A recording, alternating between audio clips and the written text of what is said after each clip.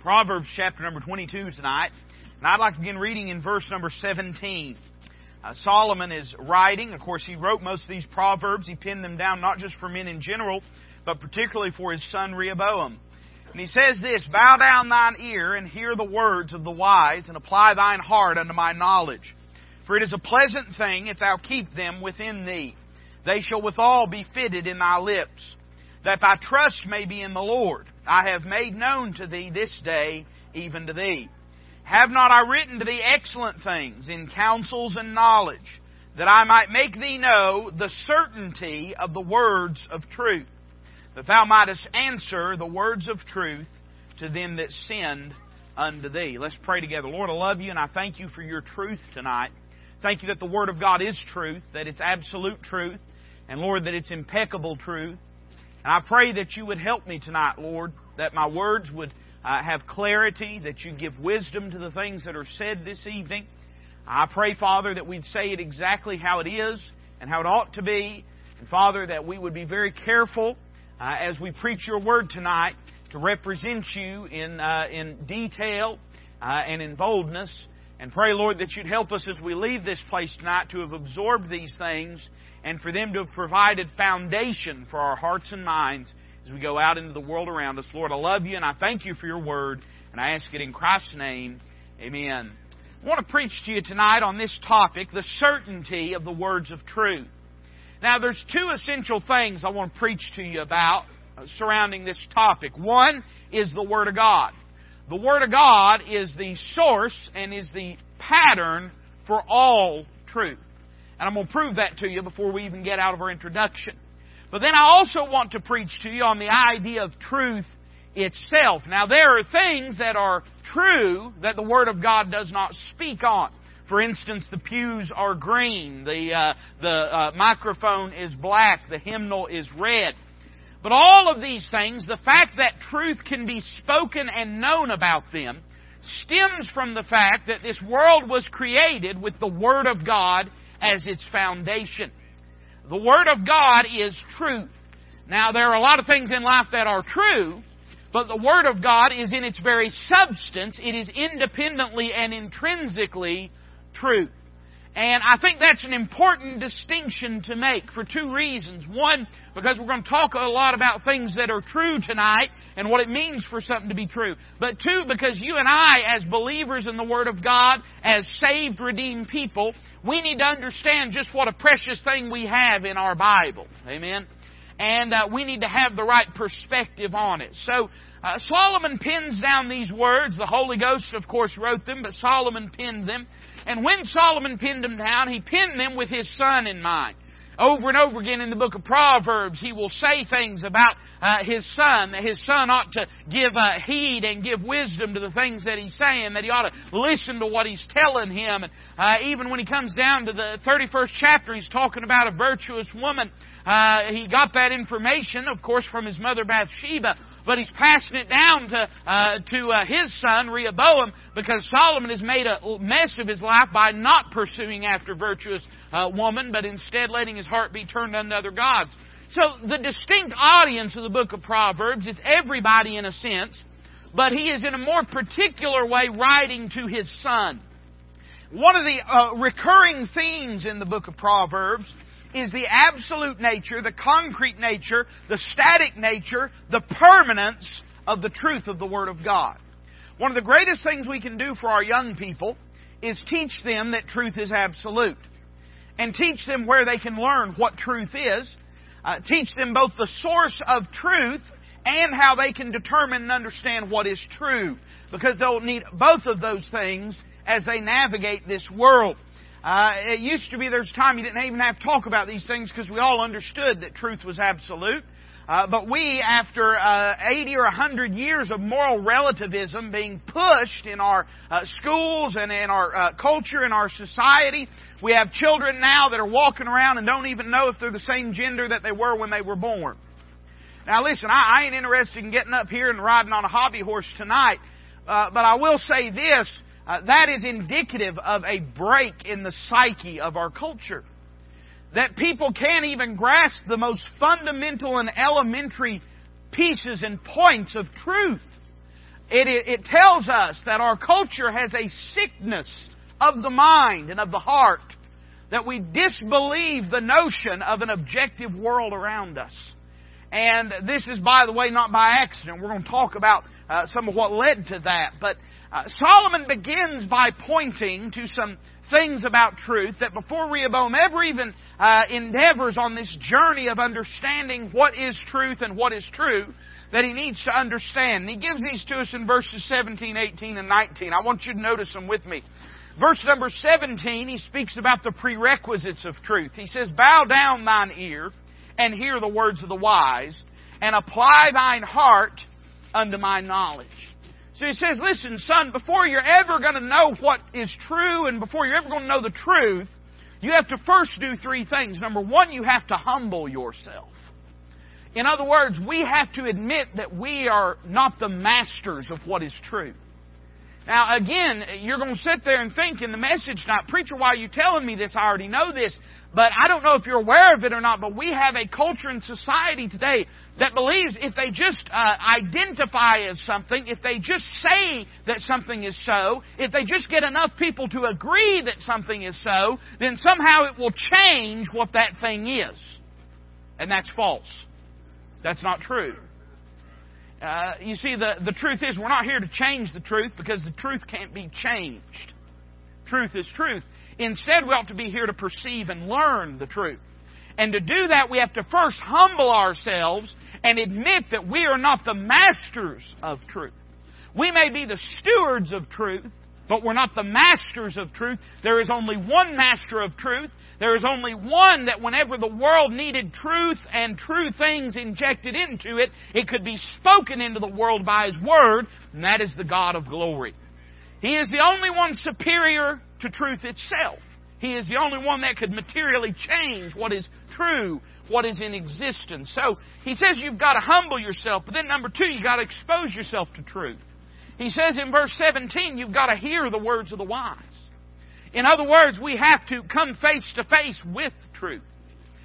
This is something that you're seeing on college campuses all around our country right now, is there's an endeavor to provide an environment where young people are never going to have to be faced with what is true and with the truth. And there is a sort of a uniformity of philosophy and ideology in young people. I mean, listen, there was a time when you talked about college students needing their blankie and their pacifier, you were joking. But now you're not anymore.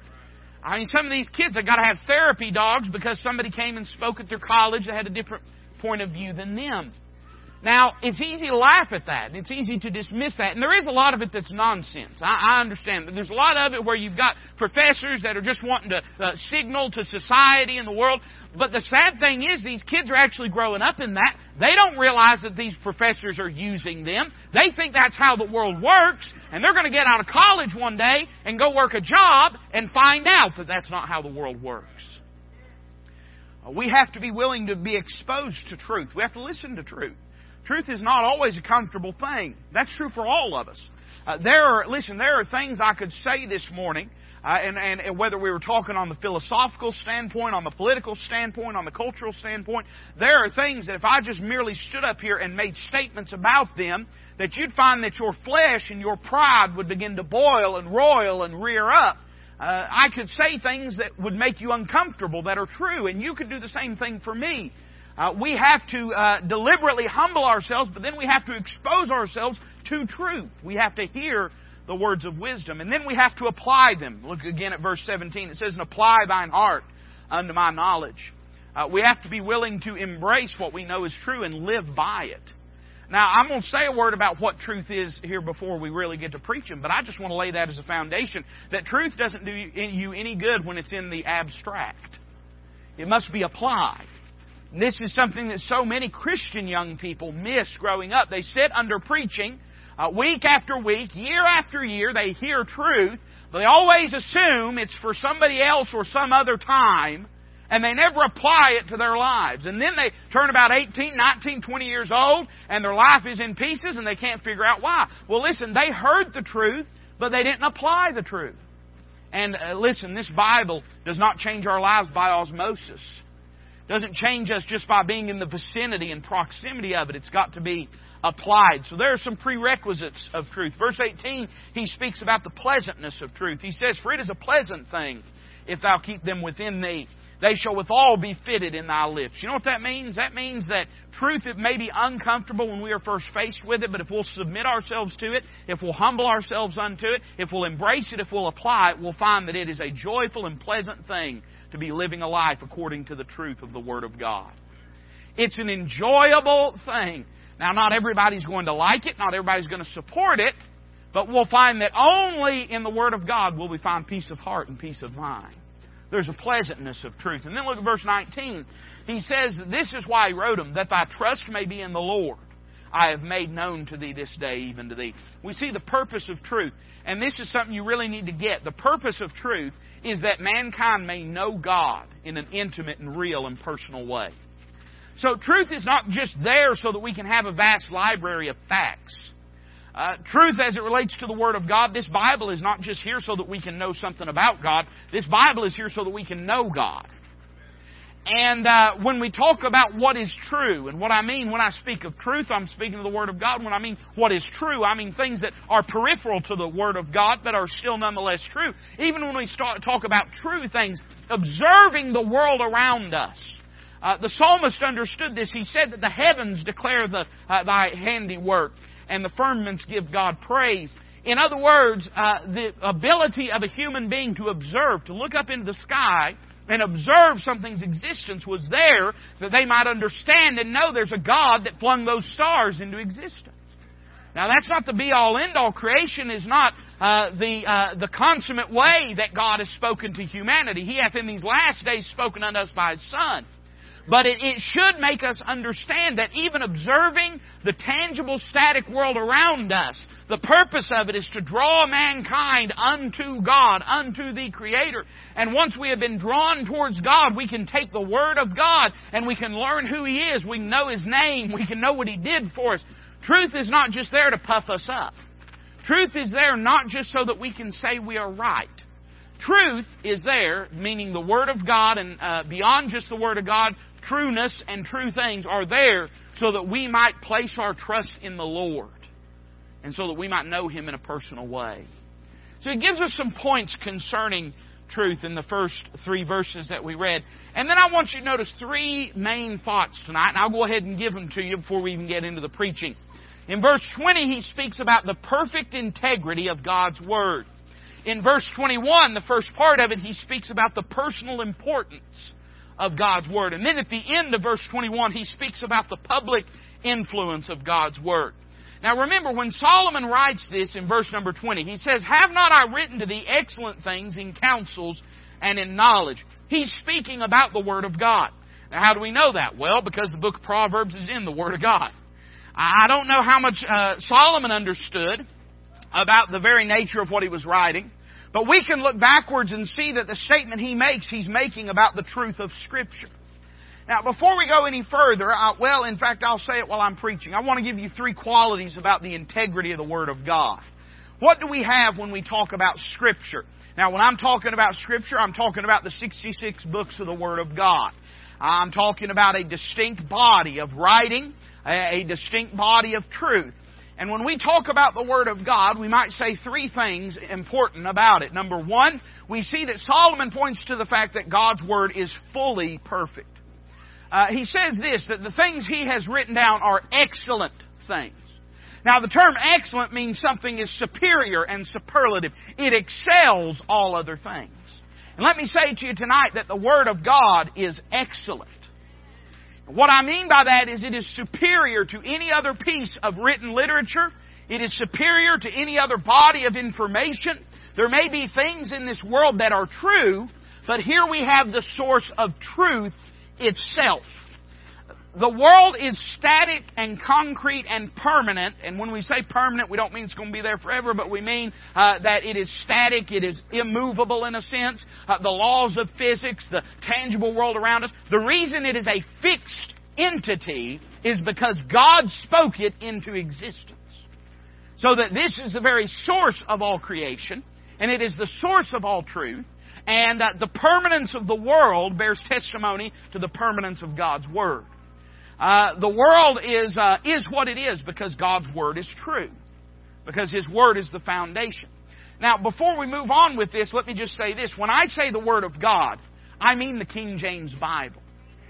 And I don't say that with a spirit of ugliness, but it's important that we demark out what we mean when we say that. You see, it don't do anybody any good to say we have the Word of God if we can't point to what the Word of God is. For instance, if you were sick and dying and someone said, hey, there's a doctor in the world, that wouldn't help you.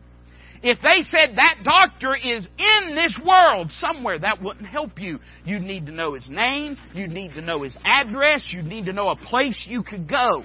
Otherwise, just understanding that there's this abstract, hypothetical doctor in the world, that wouldn't help you. If you were starving to death and somebody came to you and said, hey, there's food somewhere, that wouldn't help you a bit. There might be food somewhere. That food might be good, but it wouldn't mean anything to you unless they could tell you where that food is and what that food is. See, the fact is, it doesn't help anybody just to say the Word of God exists. And that is typically the line that you'll get from most people today. Well, I believe in the Word of God. Well, what does that mean? What are you talking about when you say the Word of God? And people say, well, you know, the Word of God is in a lot of different places. Well, that doesn't help me. That doesn't help a lost sinner. Amen? I need a book that I can hold in my hand, that I can read, and I know that the words that I'm reading are the very words of God, or else it doesn't help me at all. And the reality is this, the Bible says that God would preserve His Word. He promised to in Psalms chapter number 12. Now, preservation, if it doesn't preserve, is not preservation at all. We can say that something is preserved, but if the nature or quality of it is changed, then it has not in truth been preserved. So the question is not what is preservation, what's not preservation. The real question is, do we believe God preserved His Word?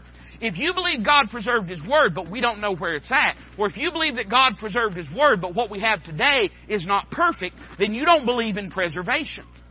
One old preacher put it this way. He said, if I can, some green beans, and in 6 months I open them up, and they got mold, and they have corrupted, and they've shriveled up, and they've begun to rot, I didn't preserve them. Amen? And so if God's preservation cannot withstand, so that today we have a Bible we can hold in our hands and say, this is the very Word and words of God, then God did not preserve His Word at all. So the question is, do we believe in preservation or don't we believe in preservation? I believe in preservation. And I'm not just trying to push your amen button. I'm trying to get you to understand this is something that a lot of people, they say they believe, but then when you begin to ask them, well, which Bible is perfect? Well, no Bibles are perfect. Well, if no Bibles are perfect, then you don't believe in preservation. And they'll say, well, I believe when God gave His Word, it was perfect. Okay, you believe in inspiration. That's good. And then you'll say, well, where can we go to find the perfect words of God? And they'll say, well, that's a tough question. No, it's not a tough question. It's just something people don't want to commit to. And when you say, well, we don't really know, then you don't believe in preservation. Now, people say, well, preacher, what about other languages and this or that? I'm going to make this very clear to you. I'm not going to say God couldn't give a perfect Bible in another language. God is fully capable to do that. But I will say this, I know that He has given us a perfect Bible in the English language. I can't speak to the integrity of other languages. I struggle with English. Somebody say amen to that. But I know that God has given us a perfect Bible in English. Now, before you get mad and say, why would God do? I don't know, take that up with God. Before you say, well, doesn't God love the other? Yeah, God loves everybody. I don't know why there's not a perfect Bible in, Swedish. Maybe there is. I have no idea. But I believe and know that there is a perfect Bible in English, and that Bible is the King James Bible. Now, there's people that want to say, well, preacher, what about this version and that version and this version? Here's something very simple, okay? Things that are different are not the same. Which means you have to choose. Now, if you want to say that you believe the other versions are the Word of God, then that at least can be intellectually honest. You can say, I believe the ESV is the Word of God and I reject the King James Bible. That is at least intellectually honest. You cannot say, I believe that the King James Bible is the Word of God and I also believe the NIV and the NASB and the ESV and whatever variants of letters that you want to give is also the Word of God. You can't say that because it is nonsensical. Because these things are different. They're different. So when I speak about the Word of God, I speak about the King James Bible.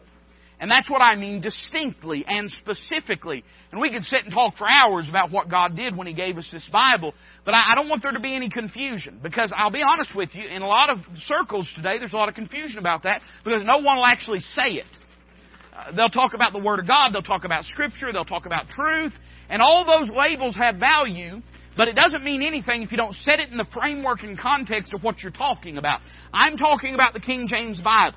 I'm not talking about Mr. Schofield's notes. I'm not talking about concordances. But I'm talking about the words that are the Word of God that this Bible contains. I believe that this is truth. I believe it is absolute. I believe that from Genesis to Revelation, everything is what it ought to be. Nothing's anything it shouldn't be. I believe it's exactly what God intended it to be. And I think we need to be clear when we say that. Now again, I'm not with an ugly spirit. Hey listen, I'm a fundamentalist, but I ain't mad about it. Somebody say amen to that. We shouldn't have an ugly spirit about it. But we do need to speak in concrete terms, or else it just doesn't mean anything. A lot of the fussing and fighting that's done today in society and culture is people fussing about things that don't even mean anything. And I don't mean they're not important. I mean they literally don't mean anything. There's a lot of buzzwords, there's a lot of terminology that's used, but none of those things actually mean anything. Everybody's talking about the assault weapons thing right now. And, I've got my opinions about it, but can I just say this? You can't do anything about anything until you're even talking about the same thing. The term assault weapon doesn't even have a definition. You got to define something before you can even talk about it, right? If I was to say to you that, we're going to ban, I don't know what it would be. I heard somebody talking the other day about this thing. They were talking about a full semi-automatic rifle. I thought, a full semi-automatic rifle? It's all right. Think about it a minute. That thing will come by slow freight, all right? A full semi-automatic rifle. We're not even using words that mean anything anymore. So, it does sound good, Sam. They'll ban them somehow, But I'm saying, and listen, this isn't about guns. This is about words matter. And we have to have a working definition. We've all thrown out our dictionaries and we just yell nonsense at each other. We wonder why we can't figure anything out. So terminology matters. So when I speak about the Word of God, I'm speaking about the King James Bible. And Solomon says that the Word of God are excellent things. They are superior. They are superlative. Some of the greatest quote-unquote theologians in history were lost men, and I say the term greatest very lightly. They thought they were. Throughout history were men that were not believers. They were lost, but they studied the Word of God from an academic perspective. And they had an academic perspective of the Word of God. The Word of God is not a literary work. It is a divine work. Now, its literature is far superior to any literature you'll find anywhere else, but that is not in essence what it is. It is a divine work. It is the Word and message of God. It is superior and superlative to anything else. If you come to this Bible and read it like you'd read one of your novels that you might pick up somewhere, you've missed it. This Bible is superior to any other thing that's ever been pinned down. And we need to approach it as something that is excellent. Something that excels all other things. Something that's worthy of our respect. Something that's worthy of our devotion. Something that's worthy of our attention. I jotted these verses down. I want to share them with you because it just said it better than I could ever dream to. In Psalms 19, David is talking about the Word of God, and he gives us 7 statements about it. He says, the law of the Lord is perfect, converting the soul. The testimony of the Lord is sure, making wise the simple. The statutes of the Lord are right, rejoicing the heart. The commandment of the Lord is pure, enlightening the eyes. The fear of the Lord is clean, enduring forever. The judgments of the Lord are true and righteous altogether. More to be desired are they than gold, yea, than much fine gold, sweeter also than honey and the honeycomb. And David says, when I look at the truth of God's Word, I see something that excels far and above any other body of written truth that exists. I'm saying this. If I was to take a piece of paper out and I was to write down the pews in Walridge Baptist Church are green, and I was to hand that to you, that would be true. I'm saying this, that in a fundamental way, what's written in this Bible is superior and excellent truth above the truth that I could give you. Do you know why? Because the very fact that I can make an objective statement concerning the color of the pews in this church is because this world is framed on the Word of God. Were it not framed on the Word of God, the world would not be static. It would not be fixed. We could not make objective statements about it. Yea, and I'm going to go a step further. I wouldn't be walking around, and you wouldn't be walking around, if God had never used His Word to create this world in the first place. I mean, in a substantive way, the Word of God is fully perfect in a way that no other body of writing or work is. It is absolutely excellent in all things. Now, I'm going to make a couple more statements. Number one, God's Word is factually perfect. Not only is it fully perfect, it is factually perfect. Solomon says, I've written unto you excellent things in counsels and in knowledge. Knowledge speaks of the information of wisdom. It speaks of the nuts and bolts of what truth is. Again, when I said that the pews are green, some of y'all is colorblind, don't know what I'm talking about, but when I said the pews are green, that is a piece of knowledge, right? That piece of knowledge can be wielded in a myriad of different ways. But that is a piece of knowledge. It is a piece of something that is true. And Solomon says that the Word of God is excellent in its facts, in its knowledge. There is nothing in the Word of God that is inaccurate or mistaken or wrong. Nothing. Everything in the Bible is perfectly, completely true. It doesn't need to be adjusted or tweaked or changed.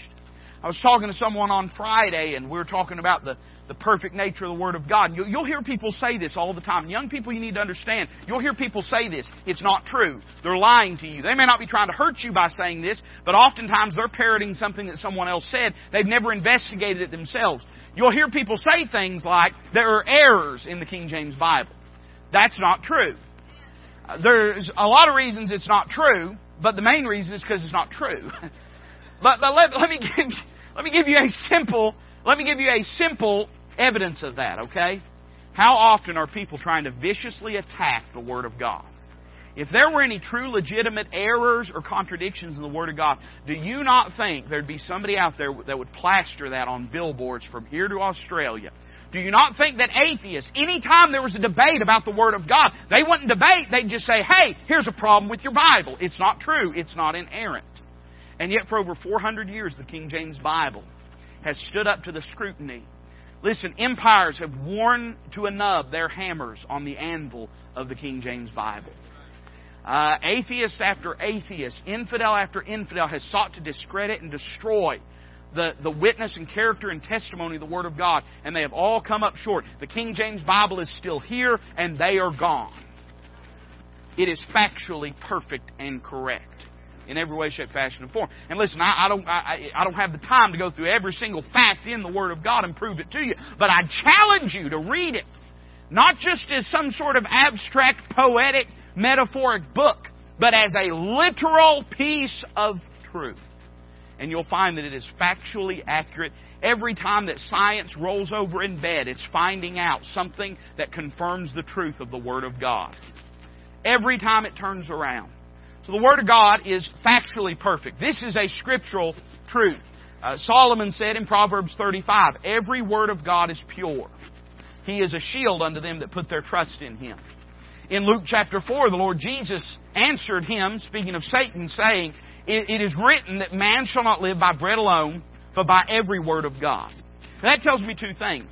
That tells me, I know I'm getting back on the old trail, but let me just say this. That tells me this. When the Bible uses the term every word of God, that teaches us two things. One, it teaches us we have every word of God. Because it couldn't say every word of God and mean it unless we have every word of God. It also means this, that every word of God is attainable and apprehensible and perceptible to us. You say, what do you mean, preacher? Well, that means this. There must be a place I can go that has every word of God. That doesn't have the words of other people, but only has the Word of God. Otherwise, I would always be wondering which were the words of men and which were the words of God. I know this seems elementary, but I'm sorry, we're going to have to go back to elementary to straighten out a lot of the nonsense that's in this world today. Because we've messed with language, we've stripped words of their definitions. People are saying the same thing while saying the complete opposite things, and some people are saying the complete opposite things while saying the same things. And we live in the twilight zone, and we've got to be specific about these things. I believe that every word of God is pure. It is factually perfect. Not just good, not just helpful, but perfect in every single way. And then let me say, number 3, that the Word of God is philosophically perfect. Solomon says that the Word of God is excellent not just in knowledge, but in counsels. What does that mean? That means in the wisdom and paths that the Word of God lays out for you, it is excellent. That means that God's wisdom is better than man's wisdom. God's way is better than man's way. Now again, I know this seems simplistic, but we live in a world today that says that this book is outdated. I don't believe this book is outdated. I believe it is not only timeless, I believe it's timely. And I believe were it not, it wouldn't have existed. And it wouldn't have persisted. And it wouldn't have stuck around in society and culture. I believe that God's way is the right way. I believe it is the correct way. Now, we're going to hit on some of these things a little heavier here in just a moment, but we're laying a foundation here, okay? I believe that when what God says about raising our kids is correct. And when the world contradicts what God says about raising our children, the world is wrong, God is right. I believe what the world says about how we ought to live and interact with the world around us, what He says about it is right. And if the world says something contrary to that, then the world's wrong, God's right. Now, this is an important point to make, because if we don't get this in our heads, we'll constantly live in this abstract, sort of middle of the swamp quagmire of what is right and what is wrong, and we don't really know and we can't really know. That's not true. You can know what's right. You can know what's wrong, because God has told us both of those things. And if we'll read the Word of God, we can learn what's right, we can learn what's wrong, not just pertaining to facts, but philosophically speaking. We can learn the right path for our feet, the right way for our family, the right direction for our life. And if the world speaks something contrary to it, doesn't matter how many experts they have, doesn't matter how many people clap and say, oh, that's wonderful and oh, that's good, doesn't matter how much of society is going in that direction. If they're going contrary to the Word of God, I'm here to tell you, listen, I may just be a simple preacher, and I am not an educated man, and I'm not a sharp person. Somebody say amen to that. But I believe tonight that God's Word is right. Even when everyone disagrees with it, I believe it's right. And I stand on that. And you need to stand on it as a believer in the Lord Jesus Christ and as a Bible believer. If you're not standing on that, then you're not a Bible believer. You may be a Christian, you may be saved, but to be a Bible believer, we must believe the Bible and stand upon it. So the Word of God is philosophically correct. God's wisdom, God's ways are always right. Doesn't matter what the world says about them. Doesn't matter how culture and society changes. It's always right. Now, I want you to notice a couple things that Solomon says in verse 21. He says that he's written these things that he might make thee know. Now, he's talking to his son Rehoboam. He says that I might make thee know the certainty of the words of truth. So there's a few things we can understand from what he says. He says to his son, Rehoboam, I want you to understand what's true. I want you to understand what truth means. And I want you to understand you can have confidence in it.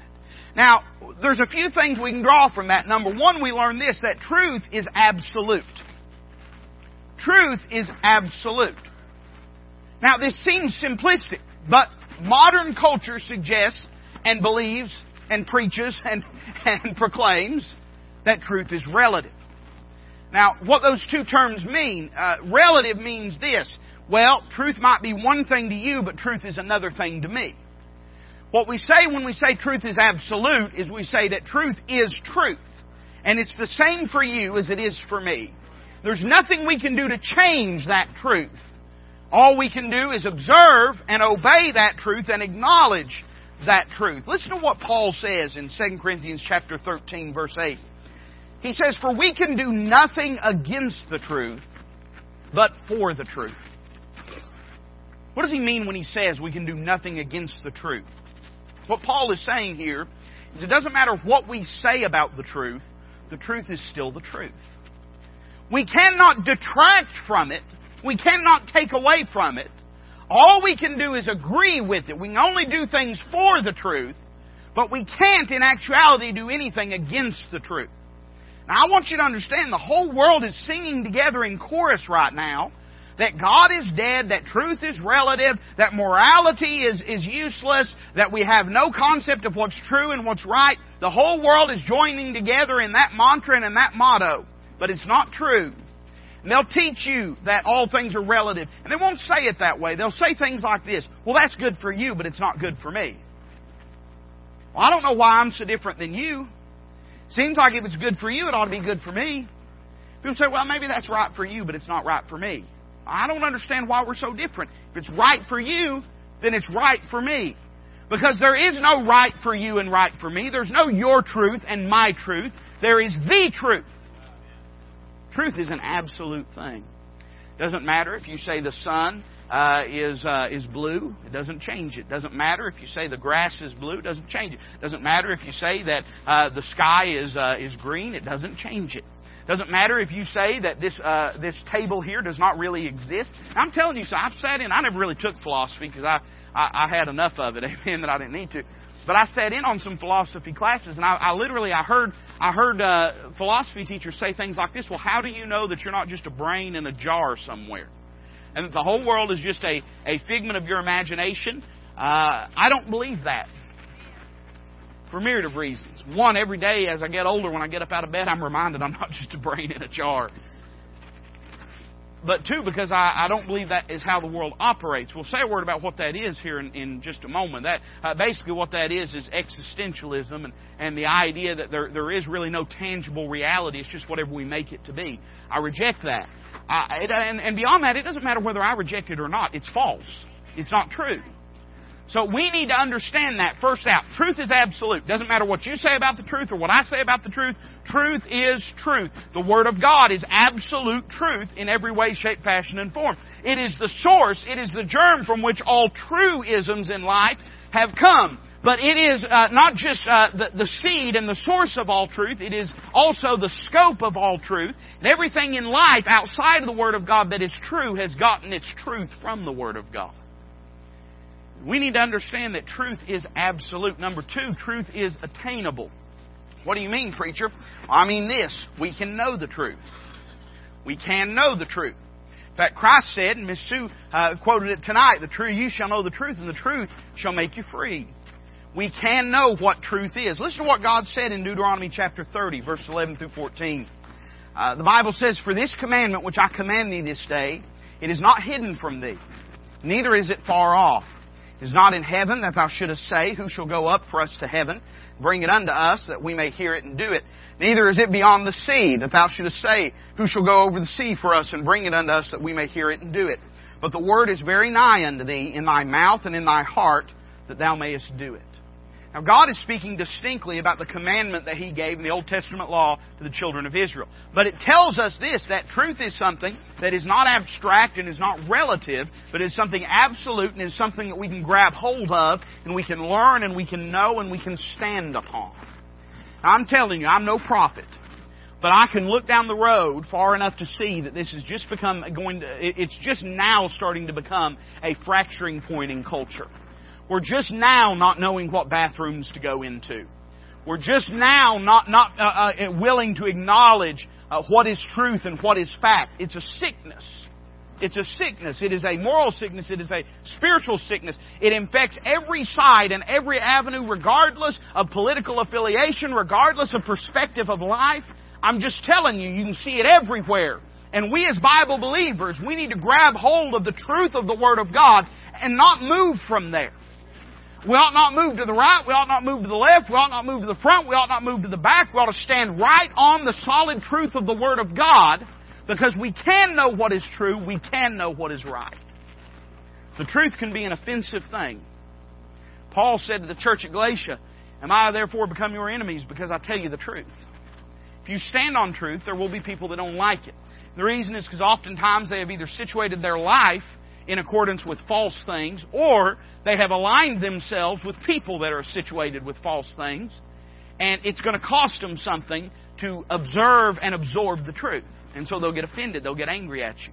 But you need to understand that truth is something we can know, it is something we can stand upon. The ultimate source of it is the truth of the Word of God. This is where we find truth. But even beyond, again, the Word of God, just peripheral matters of what is true in life are coming under attack in the day that we live in. And we ought not be ashamed. Hey, listen, God made me a man when I was born. Actually, He made me that before I was born. nobody can tell me otherwise. If a person is born a man, they will stay a man for the rest of their lives. If a person is born a woman, they will stay a woman for the rest of their lives. You are going to be expected in the coming years to play along with the facade that that person has chosen to perpetrate on their lives, to pretend as though they are something that they are not. You as a Bible believer should resist that and should be unwilling to play into that facade. Not just because it's unhealthy for them, and it is unhealthy for them. Suicide rate amongst, they like to use the term transgender. I don't even like to use the term transgender because I feel like I'm playing their game.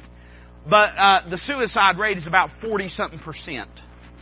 40-something%. All those people that say we're being compassionate and loving them by playing into their fantasy are wrong. We're not. We're engaging with and enabling their sickness. We shouldn't do it. But even beyond that, even if it gave them the ability to fly, if we were willing to go along with their facade, we shouldn't be willing to do it because it's false and it's a lie. We shouldn't be ugly about it. We shouldn't be unkind about it. But we should be willing and bold to stand upon truth. And we should not move from it. The truth is attainable. We can know what truth is. And the Word of God teaches us that. And then let me say this, that the truth is advantageous. So there's a few different tacks we could take about this. We could say, well, there is no such thing as truth. Some people believe that. We could say, well, there is such thing as truth, but we can't really know what truth is. Some people take that avenue. And then there's some that say, yes, truth is real. Yes, we can know what it is. But what is the point in it after all? It really doesn't matter. You can have your truth, I can have my truth, and they'll tell you that you are a rude, hateful person if you try to intrude on the fantasy of another person with truth. If you try to say, no, that's not true. That's not true. You were born a man, you'll always be a man. They say you're hateful, you're mean, and you're rude. They'll say you're cruel and you're unkind. If you say, hey, listen, in our country, an unborn child is a child. God help us when this has to even be something that's discussed. An unborn child is a child. You know that. I know that. The mother knows that. Planned Parenthood knows that. They know the child is a child. It is lunacy to believe that that child being in the womb or out of the womb would change the personhood of that child. And people want to say, well, you know, it's not whether it's in the womb or what's supposed to be the metric? Indulge me, please, for just a moment. What's supposed to be the metric? Is it value? You see, that's one of the things that they'll say. They'll say, well, it's an inconvenience for the mother and we shouldn't infringe upon her rights. So convenience conveys personhood. So anybody that's inconvenient to you, you ought to be able to kill. Men, just go ahead. I mean, you ain't even going to last the night. Amen? No, we know that can't be true. Sometimes they'll say sentience. That's one of the things that a lot of times pro-death people like to say, is sentience. They'll say, well, that child is just a clump of cells. It's not sentient. Okay, what about a person that's in a coma? They are not sentient. Do we have the right to kill every person that's in a coma? No, of course not. Of course we don't.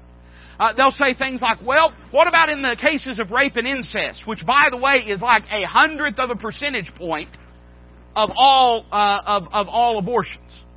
They're not saying that because they really believe that. They're saying that because if they can get you to accept that that's okay, then they can try to say, well, see, you don't value life in the first place, so it doesn't matter anyway.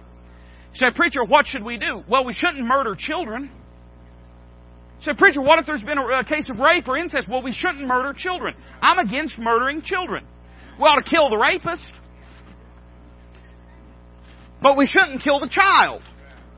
It's amazing to me. You see, the pro-death crowd, it's not that they're against capital punishment. It's just they don't want to murder the rapist. They want to murder the child. They want to sentence the child to death. I'm against that. Does this make you uncomfortable? It shouldn't, because it's true. I've not said anything the least bit controversial up here. We should be willing to stand on that truth. They'll say, well, what about the cases of rape and incest? Okay, does that mean if you're the victim of rape or incest, I have the right to kill you? Of course not. This shouldn't be something we have to talk about. This shouldn't be something we have to debate about. I'm saying that our world has spiraled off of its track. And it's because they've disconnected themselves from truth, from an objective reality. Truth is advantageous. It's personally advantageous. This is what Solomon is driving at. He's saying it'll help you to know and believe in truth. Not only the truth of the Word of God, but the existence of truth. And we learn what truth is from the truth of the Word of God. I wrote a couple things down. Number one, truth anchors us. Most people in this room probably won't know what the name Friedrich Nietzsche is. Maybe a few of you will. Friedrich Nietzsche, the 19th century philosopher, was a champion of what we call existential nihilism. Now, existential nihilism is basically the belief that life has no meaning and that all truth is relative and subjective. Most modern-day progressive thought, especially in the realm of psychology and philosophy, stems from Nietzsche's existential nihilism. The idea that all things are abstract, that nothing's absolute, that it just kind of is whatever you think it is. Again, this is where a lot of this bathroom and gender nonsense is coming from, is that you can just identify as whatever you want to identify as because there is no absolute truth, because life has no intrinsic value or meaning, and truth is just a facade. Truth is just a facade. This is what Nietzsche believed. By the way, Nietzsche was the favorite philosopher of Adolf Hitler. This is the reason that Adolf Hitler embraced eugenics, was a lot of the reason. And the reason that he murdered 6 million Jews was because of Friedrich Nietzsche's writings. Because life has no intrinsic meaning. We're all just a bunch of animals in the first place. See, eugenics is based in nihilism. In the belief that life has no meaning and life has no value. You wonder how people can murder unborn children, because they don't believe life has value. They believe their life has value, but they don't believe life has value. Now, somebody's going to say, preacher, what about if somebody has made that mistake? Well, hey, God's ready to forgive them. God loves them. We all understand that. We all know that. I've never met a single Christian that would say God hates a lady that has an abortion and will never forgive her and save her. Nobody's ever said that. They'd be an idiot to say that, so that's not what's in dispute. What's in dispute in society today is whether it's right or not to kill unborn children. I believe it's wrong, and I know it's wrong. Doesn't matter what I believe about it, it is wrong because God says it's wrong. But all that's birthed out of nihilism, the belief that life just has no meaning. It's just all relative. It's all just whatever you think. It does not matter because life is not static. It's not concrete. In truth, is not absolute. And you'll hear often secular philosophers quote Nietzsche. Nietzsche was the one that coined the phrase, God is dead.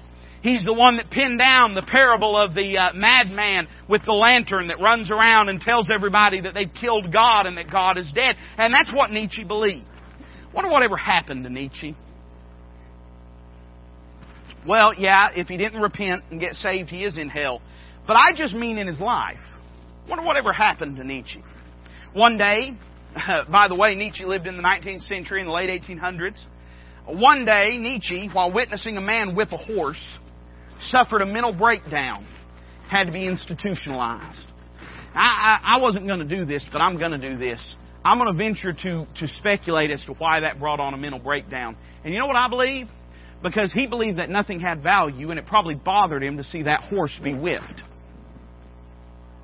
And if life has no meaning, and if we're all just clumps of cells, and if there's no good and if there's no bad, why did it bother him to see that horse being whipped? Isn't it interesting, by the way, that the pro-death crowd will worship their pets while murdering their children? The reason is they're trying to grab hold of something concrete, and they're trying to find an outlet for their guilt and for their emotions and for their care, and it can't be children because they're willing to kill children. One day, while witnessing a man whip a horse, Nietzsche suffered a mental breakdown and had to be institutionalized. He spent the last year of his life in an insane asylum where he would lie catatonic for weeks at a time. He would only speak occasionally when he would sit up in bed and burst forth in mad recitations of Scripture passages that his Christian mother had taught him when he was a boy. He died on August 25th, 1900 at the age of 55. This is what happens when a man unmoors himself from absolute truth and objective reality. This is what happens when a man casts off the anchors of absolute truth. Nietzsche spent his life waging war on truth, and truth won. Truth won. At the end of his life, his psyche fractured and fragmented into 1,000 pieces. And the wind carried it away, and the only thing that was left was the little bits and nuggets of truth that had been injected into his life by his Christian mother. We can't do anything against the truth, but only for the truth. Nietzsche died a broken and destroyed man because he threw off the anchors of absolute truth. Let it be a lesson to you and I. I'm talking about as Bible believers, as Christians, to not buy in to the moral relativist culture and philosophy of the world. If we do so, we do so at our own destruction. The truth anchors us. Let me say number 2, the truth adjusts us. The truth tells us when we are wrong. Now, if we just believe that truth is whatever we say it is, then your life can never change. The only thing that can change a person's life is truth. Because when we live and walk in error, only truth can expose the error that we're living and walking in. Therefore, without absolute and objective truth and reality, there is no capacity for our lives to ever change. We will only and ever spiral downwards towards whatever angle we were bending in the first place. We will only ever slip, we'll never change without the truth. God reveals this to us in the book of James, chapter number 1. He says in verse 22, "Be ye doers of the word, and not hearers only, deceiving your own selves. For if any man be a hearer of the word, and not a doer, he is like unto a man beholding his natural face in a glass. For he beholdeth himself, and goeth his way, and straightway forgetteth what manner of man he was.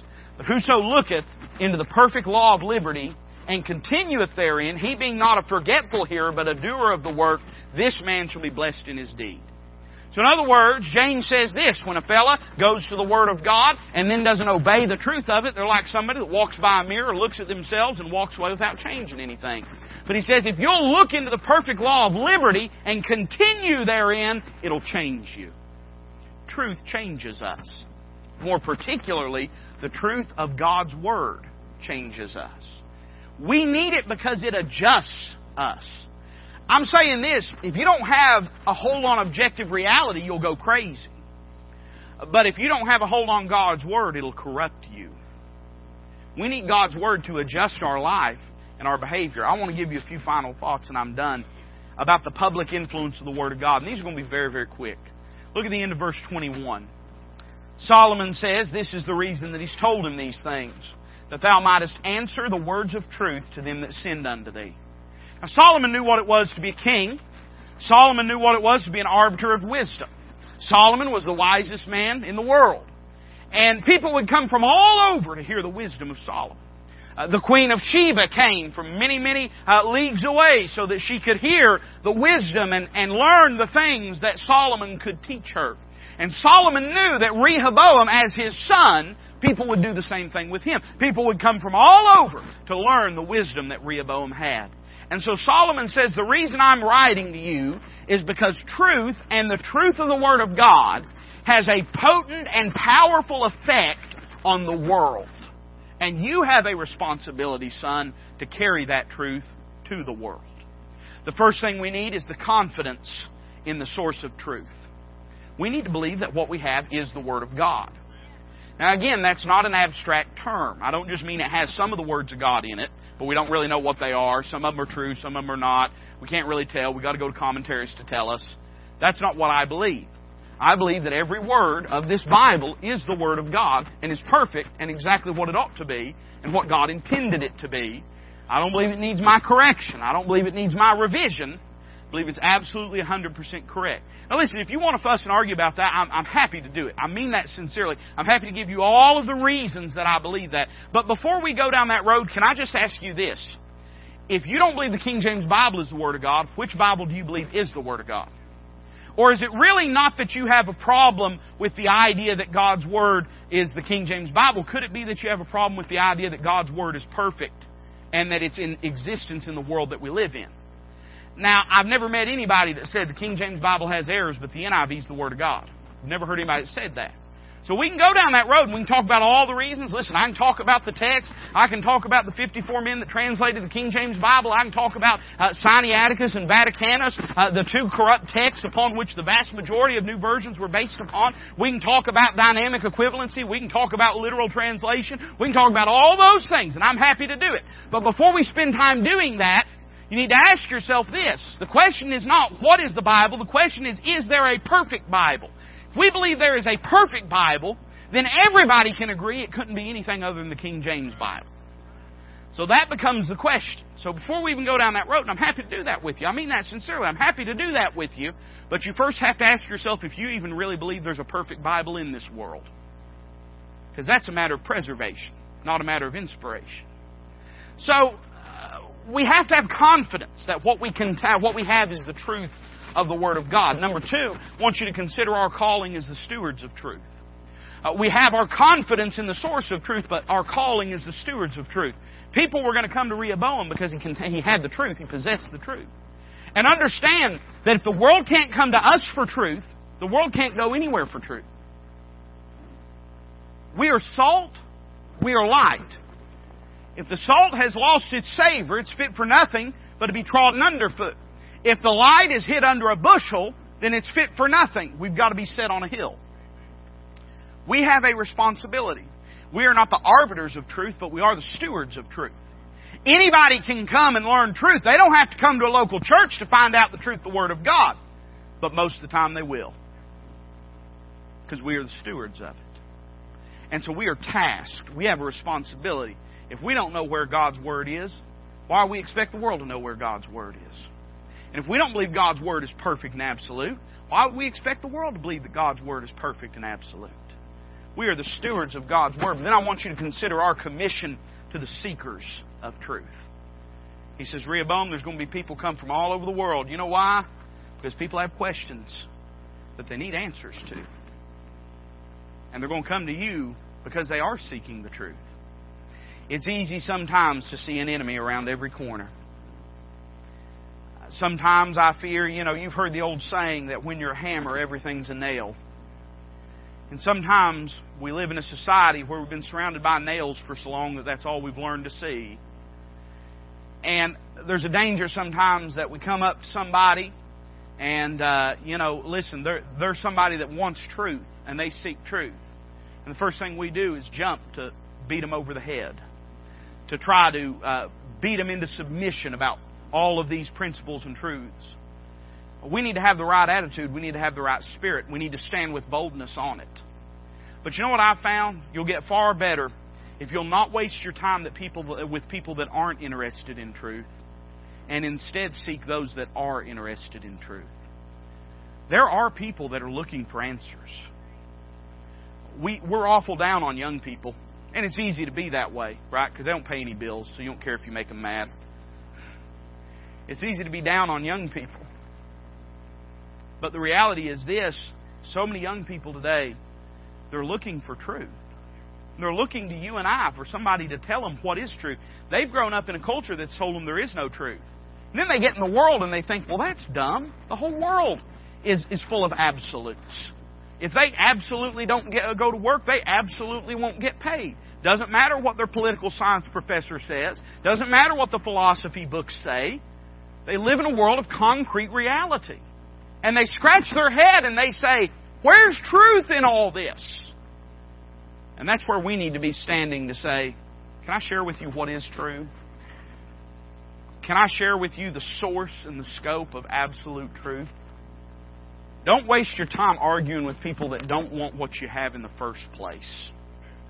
Instead, spend your time reaching out to people that are desiring truth. And in love and compassion, share that truth with them.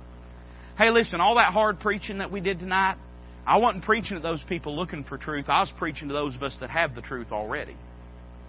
Our perspective towards a lost and dying world ought to be this. Let me take you to Calvary. Let me show you truth hung on a cross. Let me take you to an empty tomb and let me show you truth risen victorious. Let me take you to the Word of God and show you truth reaching His hand out in love and compassion to you. And we ought to be willing to seek others that are seeking truth. We ought to be willing to guide people into all truth. You know, that's what the Holy Ghost does. He guides us into all truth.